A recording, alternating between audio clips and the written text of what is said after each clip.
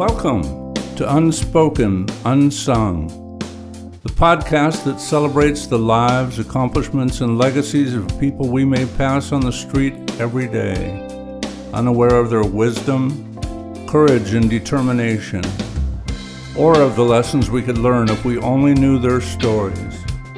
These are stories unspoken, acts unsung.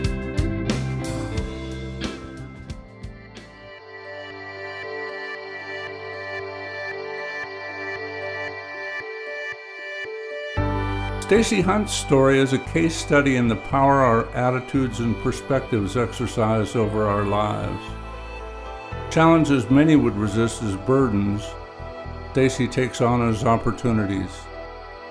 She's learned invaluable life lessons from the likes of Malcolm Forbes and Johnny Mathis.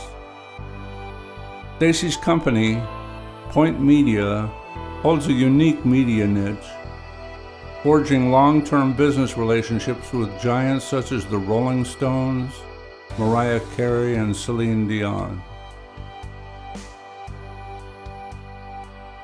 And so we came up with this idea to do what are called satellite media tour. So we were no longer just producing a video package that was pre-recorded. We could have, you as the spokesperson for that company, product, service, get on the air, and we would pre-book you on TV stations all across the country, Canada, Mexico, wherever you wanted to be. And you would come into a studio and sit down, and every 10 minutes you are interviewed by another reporter somewhere in the country or the world. And that goes on today. Or we'll get a call from a record label or a PR firm, and they say, the Rolling Stones are going out on tour. We need you to create some packages for the Rolling Stones so that they can sell tickets. So we'll go then and sit down and do interviews with the Rolling Stones, create a package, distribute that package to the news media, and now everybody knows that they're going on tour and they know when the tickets are going on sale. Following a major heartbreak, Stacy pursued a very different field of study, launching a fascinating concurrent career, which included business ventures as a certified silver pin sommelier, university lecturer, and wine judge. Failure is part of your success. I had an opportunity working with Malcolm Forbes to listen to him. And although we have different ideologies, he certainly was an intelligent man. And he said that if he hadn't failed 75% of the time, he would not have succeeded the 25% that he did. That was impactful because along my way, I have had some spectacular belly flops. And they've been financial and emotional and painful. This is a truly compelling and informative conversation. At times, a masterclass in business, other times a deep dive into philosophy. Meet Stacy Hunt. Stacy Hunt, welcome to Unspoken Unsung. Thank you, Dan. It's my pleasure to be here. Oh, thanks for being here. So your career path is extraordinary. For me, there's a hallmark to your life story. Would it be safe to say that your path has been fueled by an independent entrepreneurial spirit? Yes. So, how old were you when you got your first job? 15 and a half. Was it entrepreneurial? No. It was working in a women's retail store. Oh, very great. And my first job there, because I didn't know how to make change. Uh-huh.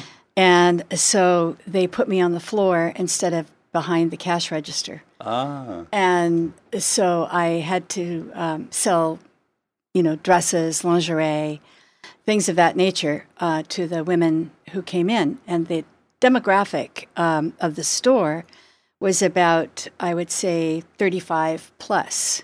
And I was 15 and a half. And I guess in a way there is some entrepreneurship there, because they explained to me that if I sold any girdles, that I would get 11% commission. And so everybody that came in, I told them that I was wearing a particular girdle that was of a particular price, and I was 15 and a half, and they liked, how well, it contoured me. But I didn't have the girdle on because I was 15 and a half. And so I sold a lot of girdles. And this was in the 60s. Yeah. In the 60s. And so then I got promoted, and I was working as the manager of the lingerie department. Wow. And I only did that during the summer because, I had school to go to. And so I did that throughout the whole summer and made a few dollars. So were you a fashion plate at school? No, I wasn't. I wasn't even in the good clique. I was in theater and dance. And so we were the oddballs in the school. Yeah. So where did you grow up? Well, my dad was in the Air Force when I was growing up. And so I'm an Air Force brat, and we traveled all over the U.S. We didn't leave the United States, but we were in all of the armpit locations across the United States. Minot, North Dakota, no doubt. Pine Bluff, Arkansas. Yeah. So, Alamogordo, New Mexico, all of these places. And so we just traveled until my dad became an officer. We traveled in a trailer. Mm-hmm. And so we spent a lot of time in trailer parks. And then when he became an officer, we got base housing, which was great. Oh, yeah. Because that was pretty fancy. So how long had you been in the school you graduated high school from? Well, I went to high school, to two different high schools. Mm-hmm. I went to Washington High School in Los Angeles and Morningside High School in Inglewood.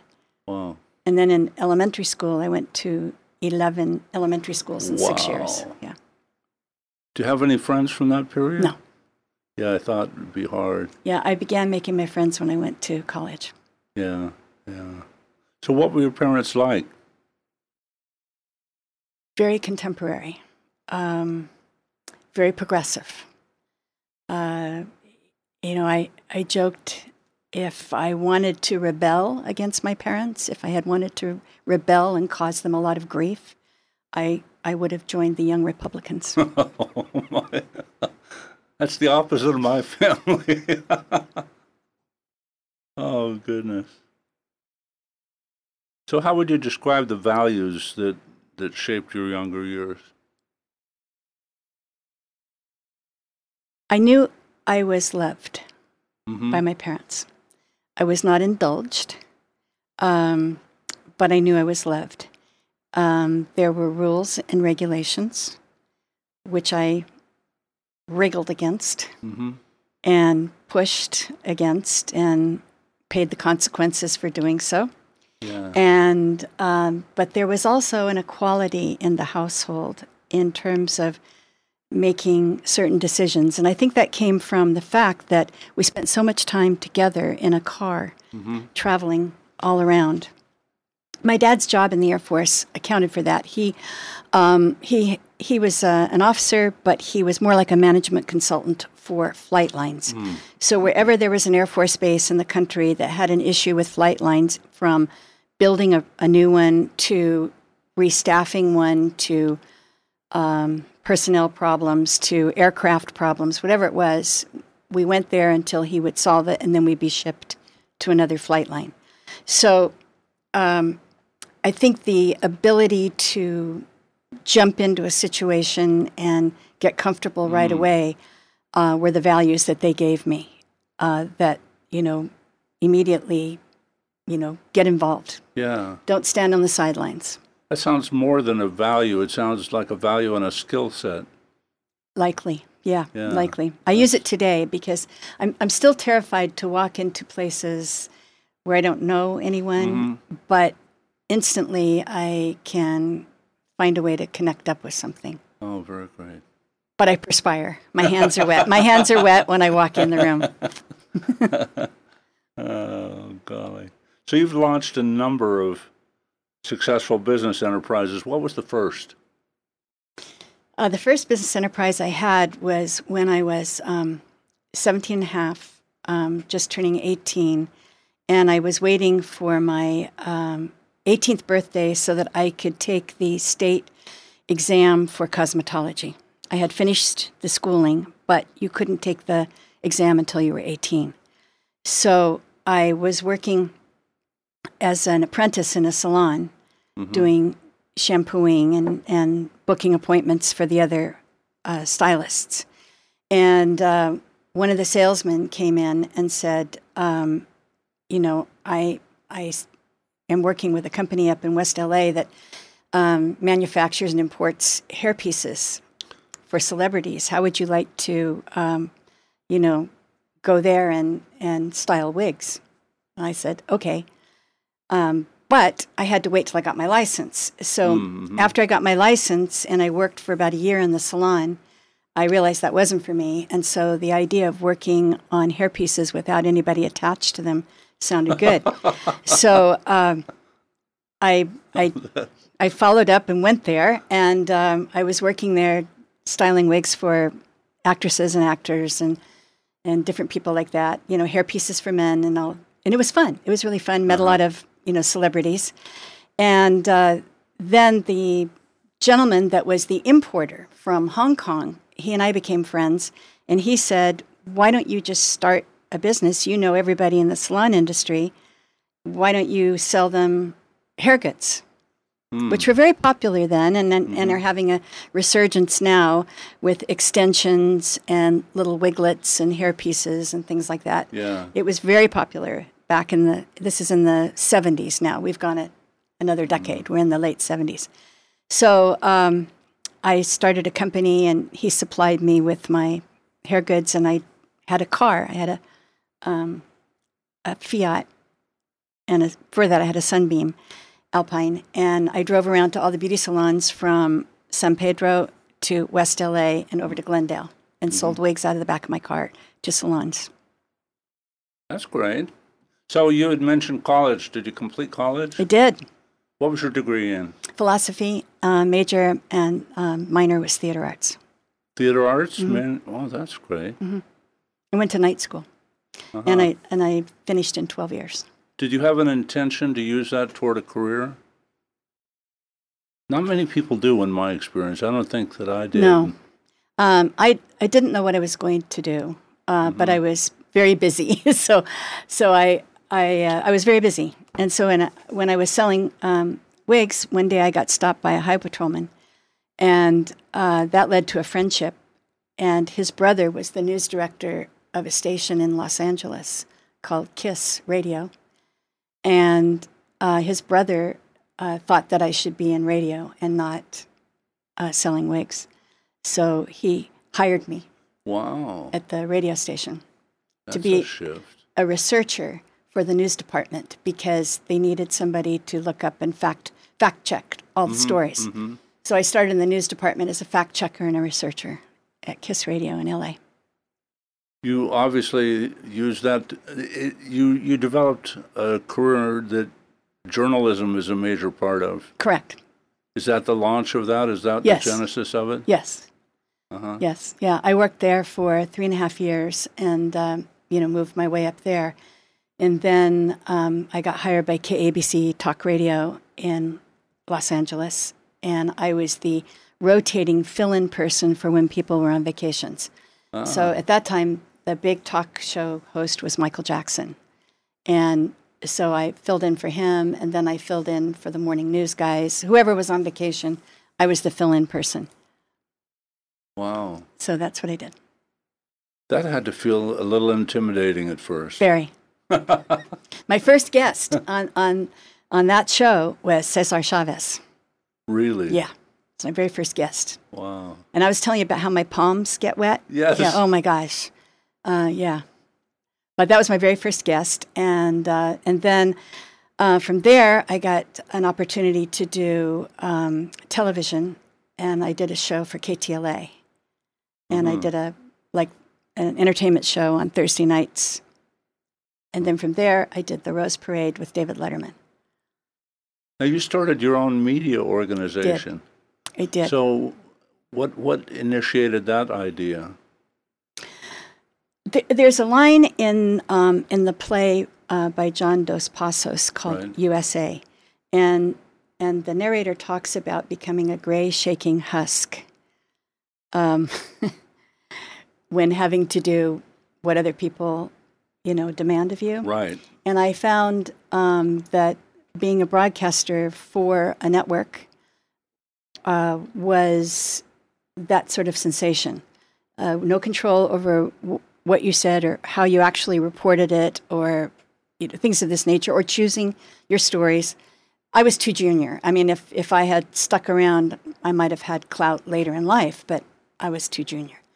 So it seemed to me that the thing to do was to create something where I could use my creativity and my sales capability and market programming to other radio stations that I created. Mm-hmm. So I started a company called Radio Works. And I went to New York, and I got this idea of turning magazines into radio shows. Oh, very great. So I met with Malcolm Forbes, who gave me an opportunity to create the Forbes magazine report. And then Discover Magazine gave me an opportunity to do the Discover Magazine report. And then Inc. Magazine gave me an opportunity to do the Inc. Magazine report. And that launched my radio syndication company. Wow. Now, you have an Emmy to your credit. I do. What was that for? That was for a show I did for KNBC. And it was a public affairs program. So, yes. One that you initiated? Was it? No, I was hired. I was hired as a host. Yeah. Yeah. That's very great. That business that you formed, the media business, you had that for quite some time, did you not? Well, yes. Radio Works morphed into a television production company because I met a woman who was a director at Entertainment Tonight. And she was miserable there and wanted to leave. And we got the idea of combining my interview work with her directorial work, and we could create a company that did video, because I didn't know much about video other than on-camera work, and she knew behind-the-scenes work.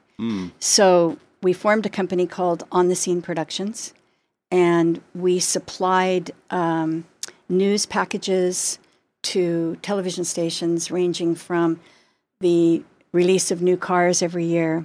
Chrysler was one of our clients, Mercedes is one of our clients, to entertainment, all the record labels, to television shows like American Idol, and then healthcare companies, pharmas, and when they would do a clinical trial and get the permission to release the drug, we would have a doctor come on and talk about it, sort of like a Dr. Fauci back then, Yeah. And so we came up with this idea to do what are called satellite media tours.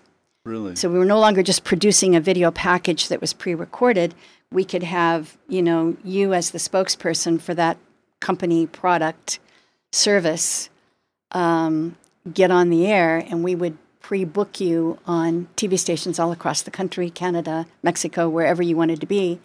And you would come into a studio and sit down, and every 10 minutes you are interviewed by another reporter somewhere in the country or the world. And that goes on today. That's still part of my world today. That sounds like you combined production with talent management, actually. Huh? Well, the talent is already there. Yeah, we are given the talent. So, for example, a public relations company says, I represent a doctor that has a breakthrough pharmaceutical product, and it's just been approved by the FDA. He wants to get it promoted so that people know they can go into their own physician and request this product. So we'll book that doctor that invented this, for example, on talk shows all across, news shows all across the country or Canada. Or we'll get a call from a record label or a PR firm, and they say, the Rolling Stones are going out on tour. We need you to create some packages for the Rolling Stones so that they can sell tickets. So we'll go then and sit down and do interviews with the Rolling Stones, create a package, distribute that package to the news media, and now everybody knows that they're going on tour, and they know when the tickets are going on sale. One of the other artists that you worked with was Celine Dion. Yes. It always interested me what the experience would have been like, because I understand she's quite the perfectionist. She's a perfectionist, but she is so kind, considerate, hardworking, respectful to everybody, from the person putting the mic on her to the person doing the interview. Mm-hmm. Never impatient, never irritable, never makes you wait. Would you walk us through what it was like working with her, what you did and how it went? Yeah, this was just before COVID. Right. And it launched another aspect of our business, actually. By the way, we sold that company called On the Scene Productions that I had with my business partner. And we sold that, and I started another company afterward called Point Media, which is the company in existence today. So for Celine Dion, this was the beginning of Facebook Live and all of this, which is all just starting to get going just before COVID. People were doing it here and there. Now it's a matter of daily use. We do it with our families, we do it with our friends, and record labels and shows do it professionally. So what they asked us to do was the following. She was going out on tour, and she wanted to do something to promote it that was a little different. So they wanted to do like a mini concert where she would perform 6 songs. And then after she performed the 6 songs, a small select group of people in media in the theater would have an opportunity to do a Q&A with her. And all of this would be broadcast on Facebook Live. Plus, if you were watching on Facebook Live, you had an opportunity to send in a question and possibly get it answered. Then when that was finished, and the audience left and the Facebook Live broadcast was over, she then came to another location within the theater where we had set up 2 different scenarios so that she could sit down and be interviewed in person now by all the big media, Today Show, GMA, Entertainment Tonight, E! And then she would sit in one place for one interview and then move and sit in the other place for the other interview. So there were different backgrounds, It didn't look the same everywhere. Yeah. And she did that for another 2 hours. Wow. Yeah. So that was a concept that you came up with? And No. had to, No, we did not come up with it. We were the producers. We were hired by AEG and LA Live, which is the concert promotion company. And they hired us, as they have for several projects, to do this for her. But what was great for our team was that then, not too many months later, when COVID hit, like 6-7 months later, whatever it was, all of a sudden, we became the go-to company for doing these kinds of things virtually. And so that sustained us, thanks God, throughout the COVID pandemic. It's probably still that way to some degree, isn't it? Quite a bit. And with the new variants popping up here and there, we have seen a couple of our in-person projects, which were just about to get back to being in person, convert back to virtual. So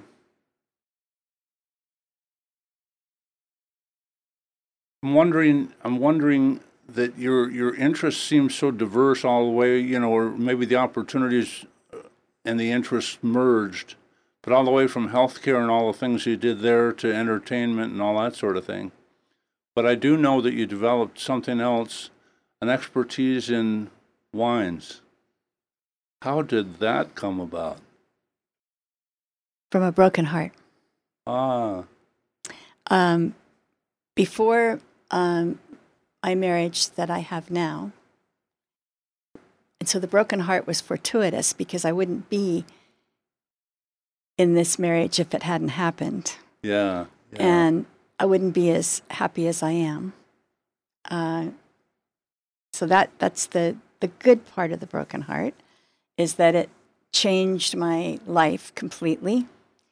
And so I was married, and when the marriage ended, it's kind of like that song, one less bell to answer, one less egg to fry,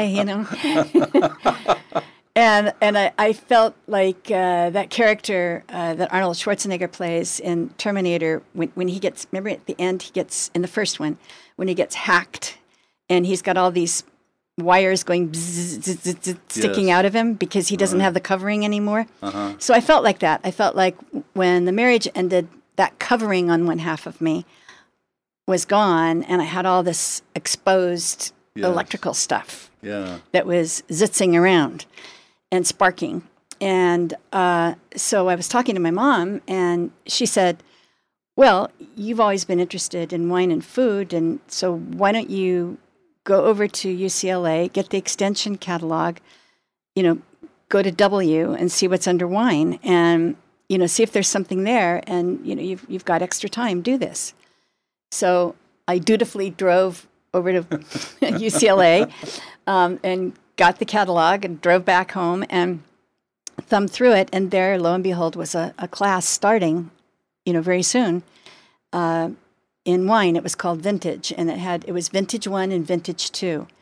And I had a lot of experience drinking wine and studying wine on my own. I had never taken a formal course, but I had gone to a lot of tasting classes and different things. And I had a lot of books. I read a lot of books. And I hung out with people that drank wine, so they taught me things about wine. And so I signed up for the first course, and I went to the first night. And everybody came in wearing winery T-shirts, and but not because they worked there, but because they had visited there. And they were talking very basically about wine, like there is red wine, there is white wine, so on and so forth. And I thought, oh, this isn't for me. So I went up to the teacher and said, I feel like I know a little bit more than this, and I'm kind of in a hurry. Right. Could I sign up for the second level, even though this is a prerequisite? And he said, if you take a quiz, I've got another seat available, so yes. So you take the quiz, right after class. I took the quiz. It was easy. Anybody in this room right now could pass it. This was really a beginner right. course. And so he put me into the second course, and now I was over my head. Now the same people that were in that class wearing winery shirts worked for the winery. Oh. So it was a whole different thing. And there was myself and a guy that worked he was a rocket scientist. He was in the class, and there were 34 other people, or 32 other people. There were 34 of us. And it was very hard because now we're into winemaking, viticulture, trellising, grape varieties, DNA. And I stayed because I was embarrassed to tell him I was afraid. And I cried all the way home, the first night, and called my parents and said, I've made a terrible mistake. And they said, it was raining and I was crying. I remember it was very dramatic, And they said, just do it. So I stayed with it. And when we finished a year later, there were 8 of us that graduated. Wow. Yeah. Out of how many? 34. Wow. Yeah. Now, some people just dropped out because they didn't like it, or they were too busy. I'm not saying, Right. But some people, many people dropped out because they didn't understand they thought they were going to just drink wine all evening, But it wasn't about that. Yeah. I'm going to diverge just a little bit, but there's something that you said struck me, and that's that a lot of times I've heard people, when they speak of people who've experienced or created success, kind of write it off like, well, they've had an easy life and that's a piece of cake and good for them, But yours is not that. I mean, there's more to the story of your 26-year business, isn't there? Yes. And the first thing is, my business partner and I couldn't have done it without the people that we hired as our team. We tried. And after a couple of years, we realized we couldn't do it all. So we needed to bring in people that were better at the things that we were not as good at. So we built, over the 26 years, a very strong team. And I want to say that today in Point Media, there's a man named Jim Bowling who has been with me for 30 years. And he started as an employee at On the Scene Productions and moved over with me as an associate in Point Media. And he is our creative director and our media guru. So first of all, he needs me and I need him. Just like at On the Scene, we needed all those people and they needed us, you know. So you need friends, you need family, and I'm talking about work friends, work family around you to build a successful operation. So that's number one. Number two, failure is part of your success. I had an opportunity working with Malcolm Forbes to listen to him. And although we have different ideologies, he certainly was an intelligent man. And he said that if he hadn't failed 75% of the time, he would not have succeeded the 25% that he did. Wow. That was impactful because along my way, I have had some spectacular belly flops. And they've been financial and emotional and painful. And perhaps, as you and I have spoken before this show, and I want to mention that we did, and that's why you're asking me that question. Right. I lost a very deep friendship over the course of the sale of our company On the Scene Productions and the start of the new company, Point Media. My business partner that had been my sister, my friend, my other half for 26 years, the transition from one to another, the changes in who we were and how we became, fractured the friendship on her, in her estimation. And so I'm respecting her request that we end our friendship. That's tough. That's actually probably a more common story than one would think, don't you think? I've heard this type of story from other people that isn't even necessarily tied to business, but tied to some real or imagined slight, that because perception is reality, it's very real for the person who feels it, and there may not be anything that the other person can do to heal that. Yes.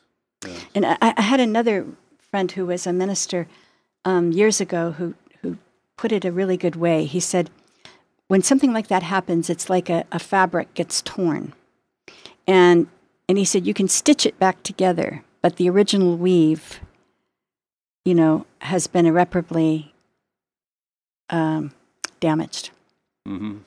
So I'm not sure that's correct. I think that when you stitch it back together, you just create a new type of fabric, which may be stronger, because now you have this over and under stitch going, So I'm not sure that's absolutely accurate, but I'm not here to tell you that I've experienced that yet with my friend. Yeah. So the course that you were taking in wines, was this concurrent with work that you were still doing with the media? Yes, I mean we had our original company, and so I was going to night school and taking that, and then when I graduated from that, I enrolled at UC Davis in the viniculture and enology program, and I was in the extension program, so it was online, and I did that for 2 years, and then I went to the Court of Master Sommeliers to take the level 1 sommelier exam, and it's a self-study, and then you go to Napa and take the exam, and I made it through that, and then I knew I wanted to do something more formal and get a stronger certification, and I knew I was very interested in Italian wine, and so an Italian organization called the Association of Italian Sommeliers was starting their very first English language certification program in the U.S. And prior to that, it had only been in Italian. So I signed up for it, the very first one. And our teachers all came over from Italy. Wow. It was pretty fabulous. We didn't just learn Italian wine, but it is an Italian organization. We had to learn French, American, Spanish, Australian, New Zealand, South African, every type of wine everywhere, Canadian, and Mexican, all of it. And so that program is a 2-year program. And so I did complete that program. Now I have my license and certification as a certified Silverton sommelier. What does that designation mean? It means I can select a bottle of wine for you. $2 chucks has been my usual.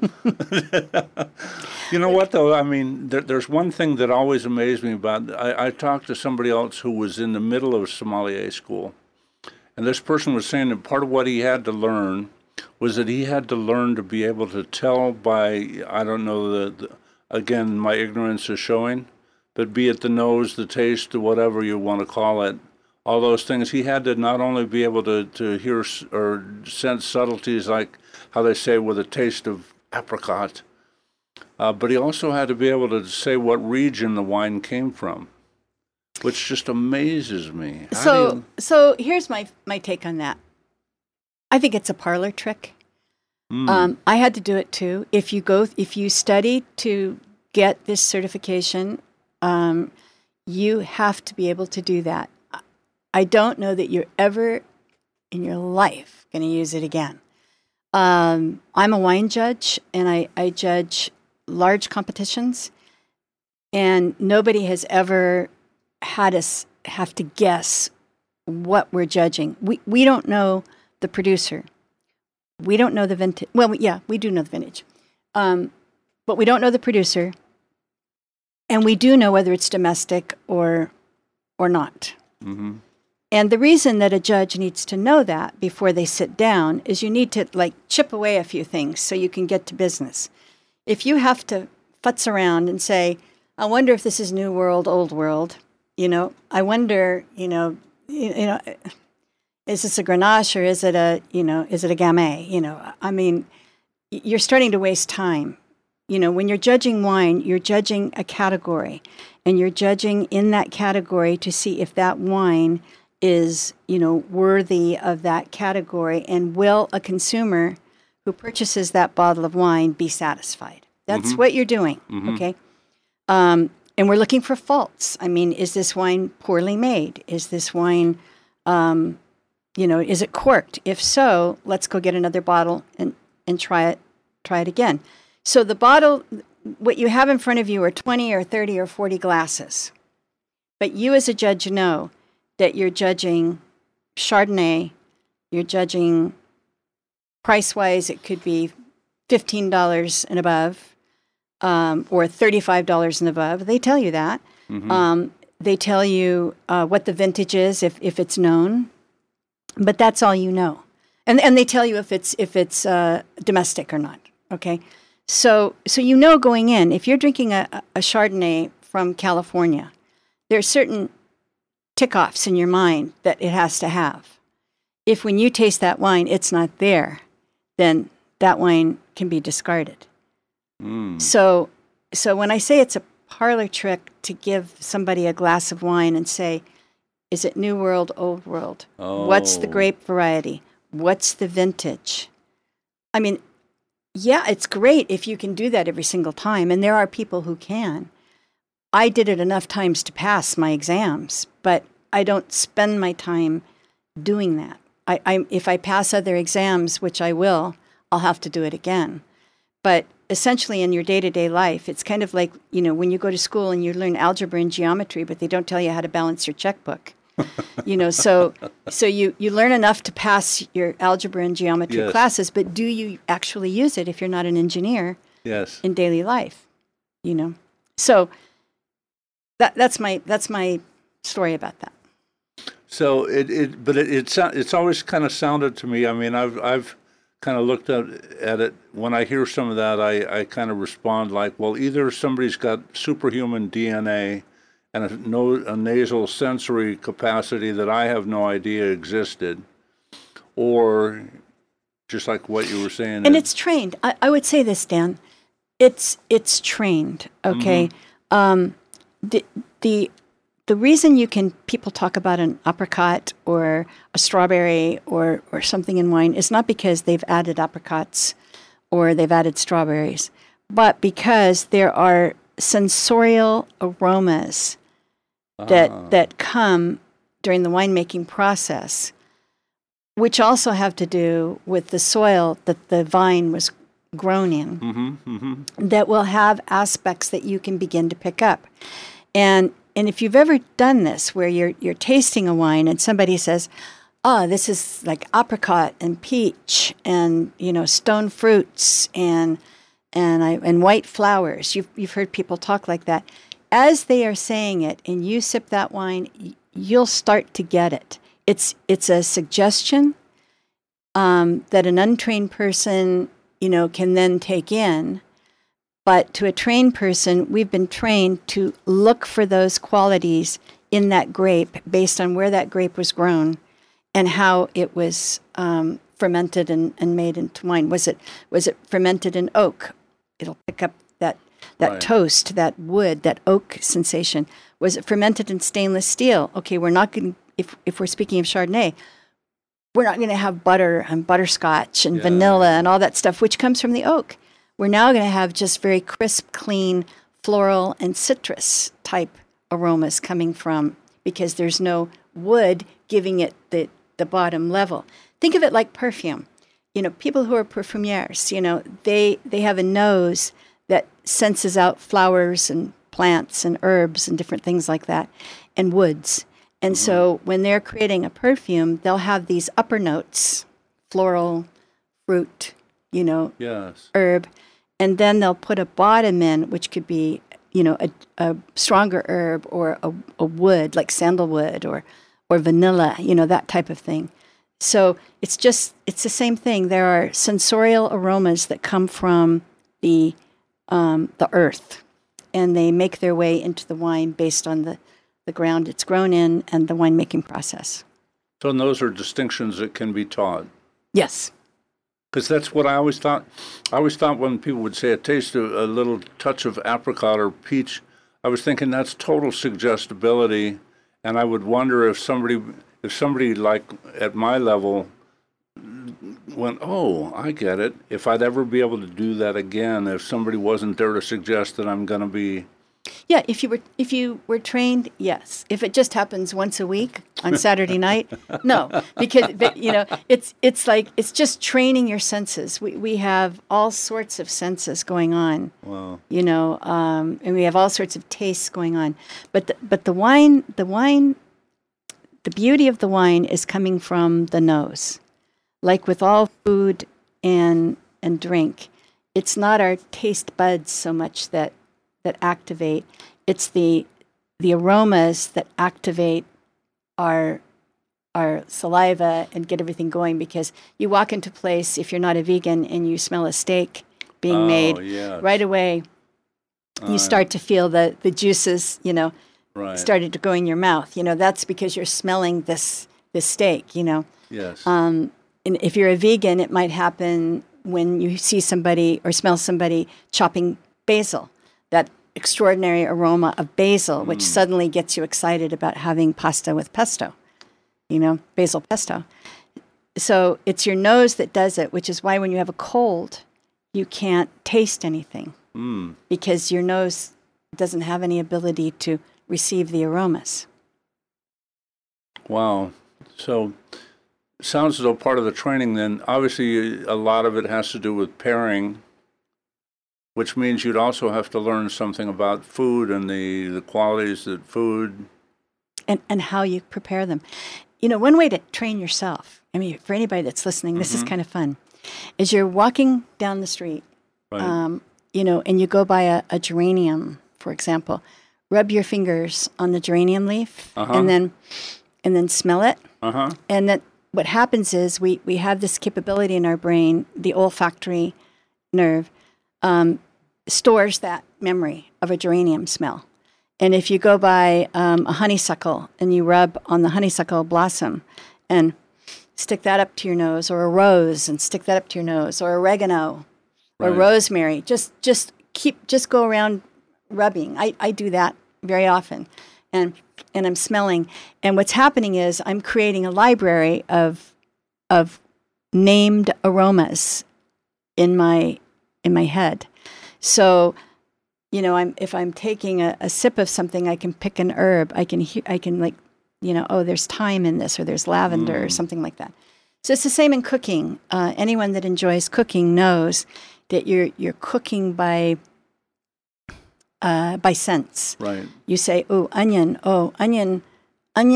crisped would be better than onion raw in this. And so I have to put it, in an oven or a broiler to crisp it up, because that's going to do something to the onion that a raw onion won't do. You go to In-N-Out. You have your choice. Do you want grilled onions or raw onion? Yes. And so it's two different ways of taking the same onion and creating totally different taste. That's true, yeah. I'd never thought of that. Yeah. So like a meat, you can boil a meat, you can roast a meat, you can braise a meat, you can saute a meat, you can grill a meat. And everything you do to that meat is going to change the taste of the meat, because you are altering the muscle, the fat, and all of that that's inside the meat, the fibrous. So you're still using all those skills now? Yes. Matter of fact, would I be accurate in saying probably on balance more than the other skills you use for your production company? How do you mingle those two things? They're so diverse. People are like plants. We came from a certain soil. We had a certain type of nurture. Maybe we were fed well, or maybe we were not fed well. Mm-hmm. Maybe we were hydrated well, or we were not hydrated well. Maybe we were pruned or left wild. Maybe we were polished or left to get dusty. Yes.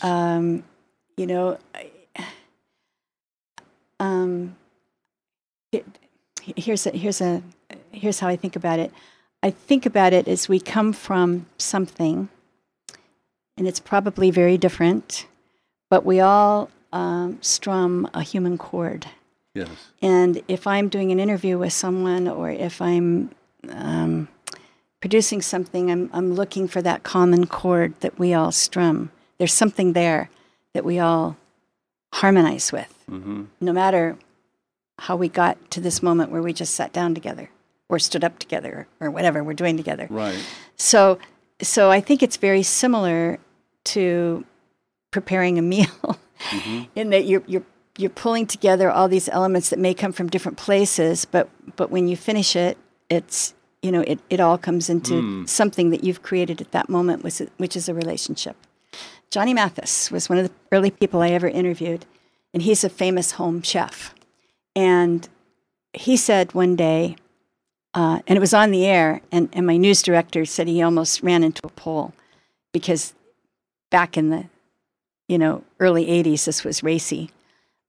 He said on the air that the single most intimate thing a person could do was not making love or having sex, but it was preparing a meal for them.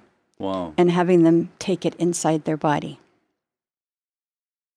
I bet that was racy at that time. Yeah. But think about it. But it's true, yeah. Think about it.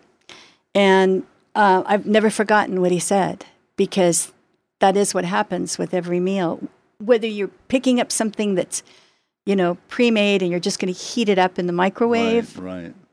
Or whether you're going to start by chopping and dicing and sautéing and creating something from scratch. You are still creating something that you give to someone else, and they put it inside their body. Now, if you are a solo diner and you're just eating it yourself, that's what you're doing for yourself. Yes. It's a very intimate thing you're doing for yourself, which is why you shouldn't stand up when you're eating. You should sit down. Wow. Probably, it strikes me now that, as I think about it, that you might be incorporating what you do in wines and wineries and the wine business into your production company. I would think that would be a natural fit, huh? You'd think so? I have done very few winery projects in my production company. That's a surprise. Yeah.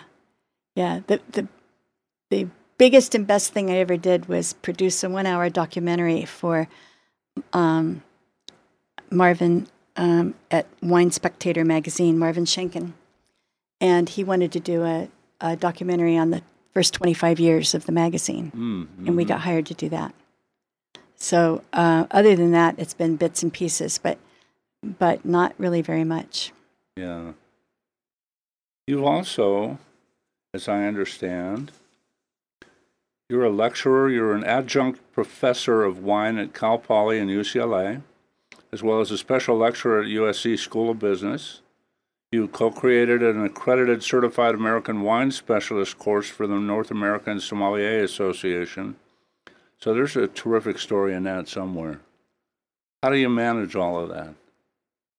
Well, I'm not an adjunct professor presently because classes haven't been, in process. Yeah. But up until COVID, I would be called upon through Cal Poly in Pomona to come and teach a course for the hospitality department in wine, Italian wine.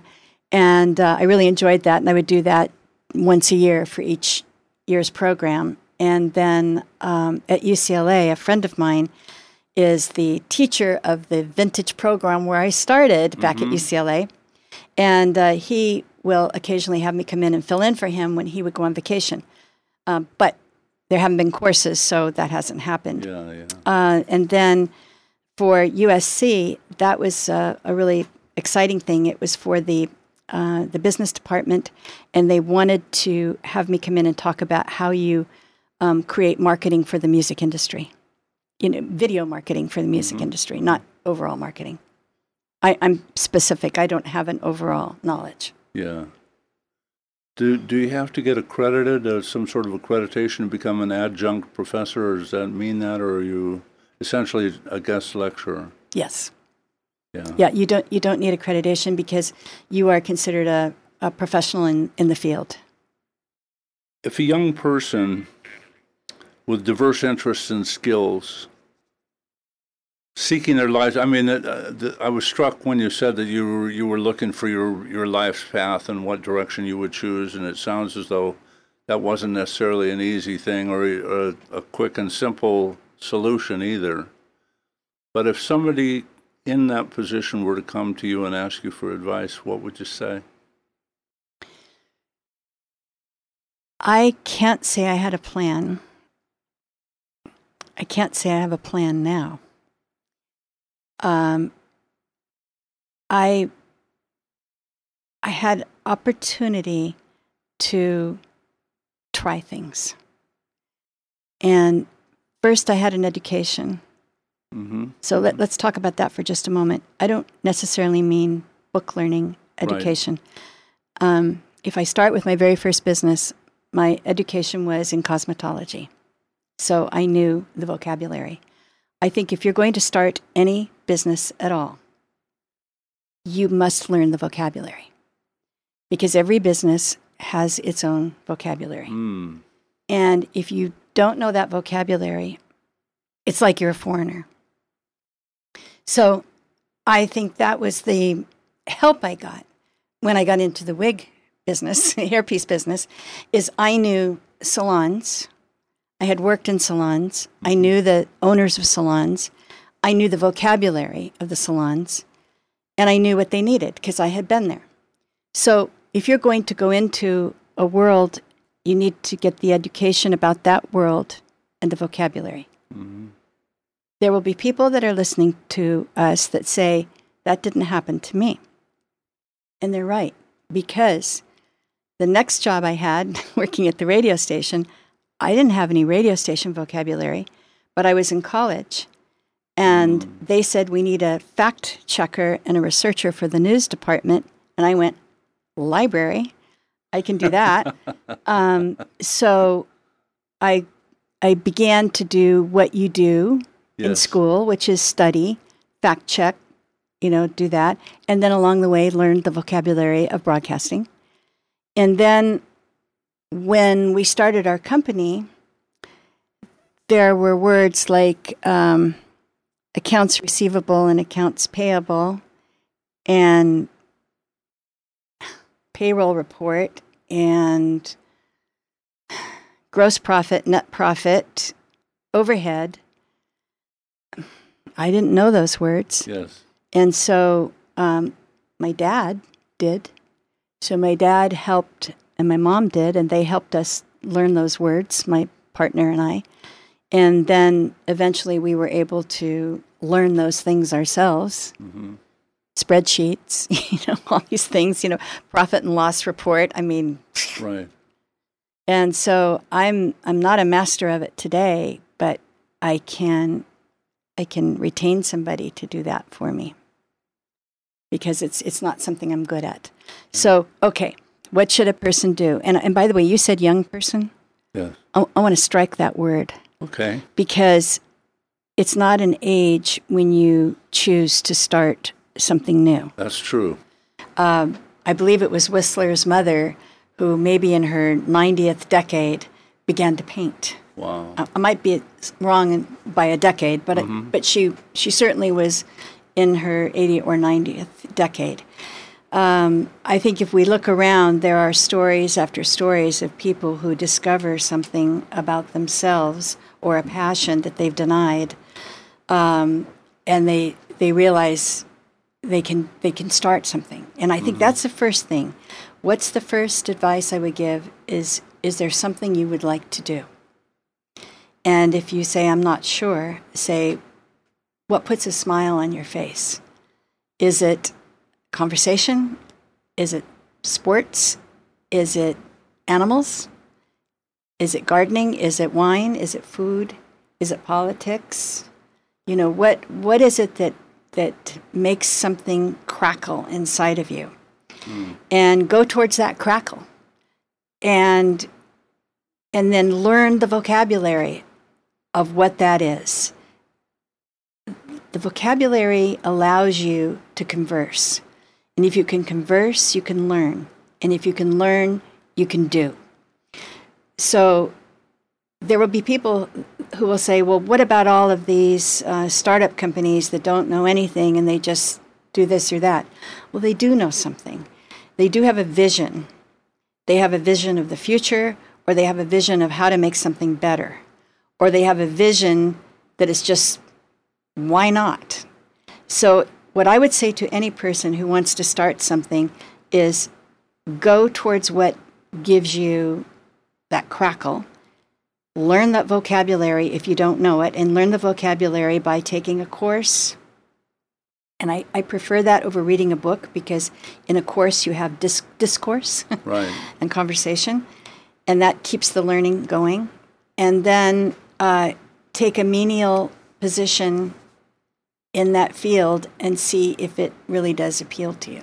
And then if it does, begin to find out how you could do some aspect of that field differently, better, faster, cheaper, prettier than the people that are in the field are doing it. Sounds like the idea, I've always thought too, that taking a menial job, even if you have no background, it keeps your attention on what your dream is anyway, because you're in the midst of it. Say if you wanted to be a doctor, and that seems insurmountable right now, if you're working in housekeeping in a hospital, at least you're in the environment and your dream is alive every day. And you learn the vocabulary. You're in the hospital learning the vocabulary. Yes.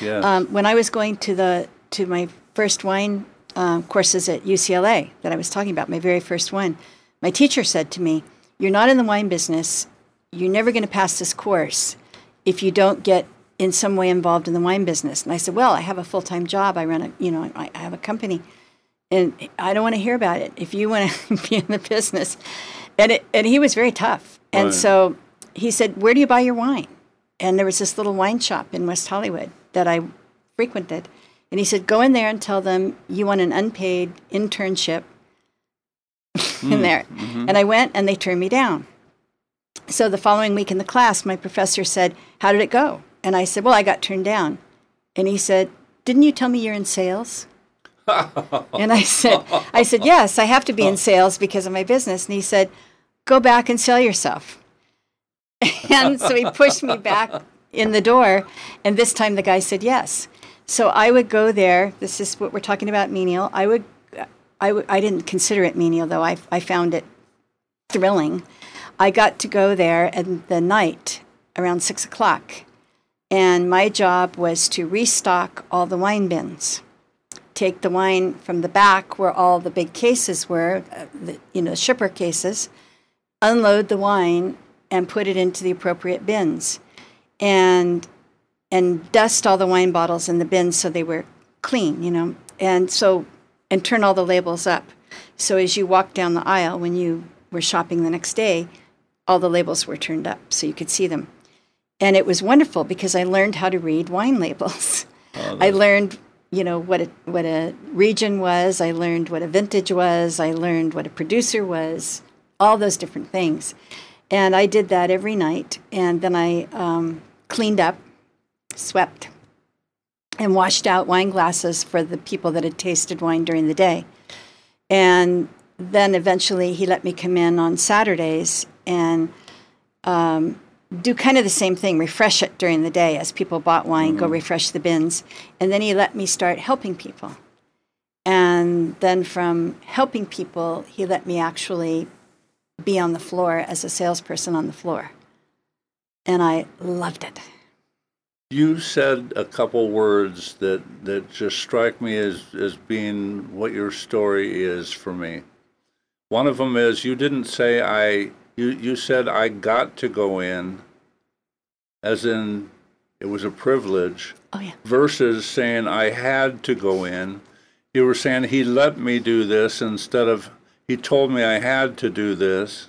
That's a very, very different attitude. I am so in love with my husband and my businesses. And he and I play off of each other in both of my ventures, and he is involved in them at a very good price, I might say. And as he says, I work for trips and dinners. but his talent and his willingness to get involved and learn something new and teach me something that he knows makes me really love what I do. And you are right. I get to do the things I do. I am allowed to work with rock and roll bands and physicians and researchers and scientists and inventors. And I go to school every day. Oh, that's through my clients. Good. I go to Is school. there such a thing as a typical week for you? It starts around 6:30 in the morning-ish because we deal a lot with the East Coast. So the week begins often with an early Zoom call. It can be as early as 6:30 in the morning, our time. And then it breaks like around 9-ish, 10-ish, because now the East Coast is at lunch and the West Coast is starting to get into work. So we have a little bit of a break till the West Coast clients come to work. And then it can go until 9 or 10 o'clock at night because you're doing your admin at the end of the day. And then in between everything, planning what I want to have for dinner and what wine I want to drink, and maybe getting to do something with Peter during the day. Sometimes we're rushing to an airport. Yes. Trying to find my phone. That's a lot of my day. Trying to find my phone, and worrying about how we're going to survive.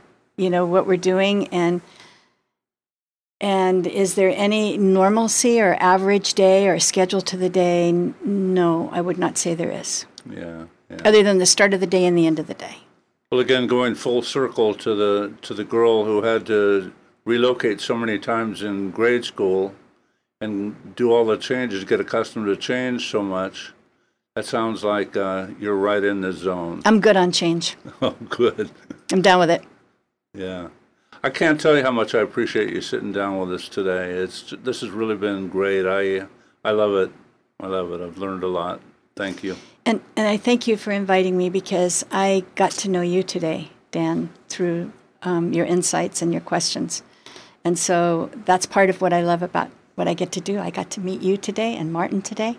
Oh, well, thank you. And this is something that I didn't know when I went to bed last night, what it would be like. Well, there's one last piece I'll tell you about Martin. He's a graduate of Cal Poly. Wow. Yeah. Which campus? San Luis. Oh, San Luis. Oh, that's the dream campus. Yeah. Yeah. Well, thank you both for inviting me to be on the program today. And I sincerely enjoyed sharing my story and hearing how you pried it out of me. Oh, thank you so much.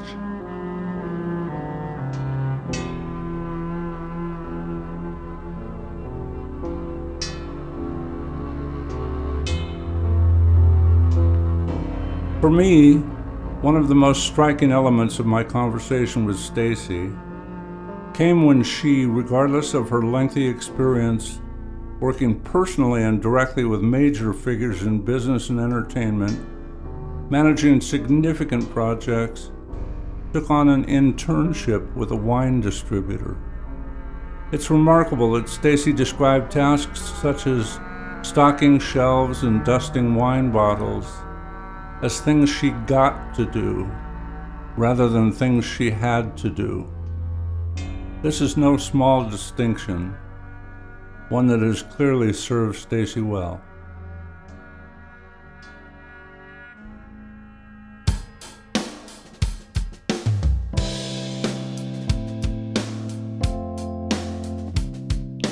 Unspoken Unsung was recorded in the Conversaire Studio, Carlsbad, California. Additional recording and mixing was done at Brother Rock Projects, also in Carlsbad. Martin Danner and Ken Langen engineered the recording. Post-production engineer was Ken Langen. The show's host and producer is Dan Danner. Music was provided by Zapsplat. Listen and subscribe to Unspoken Unsung wherever you find your podcasts. And if you like it, please rate and review us. Join us again next month for the next episode of Unspoken Unsung.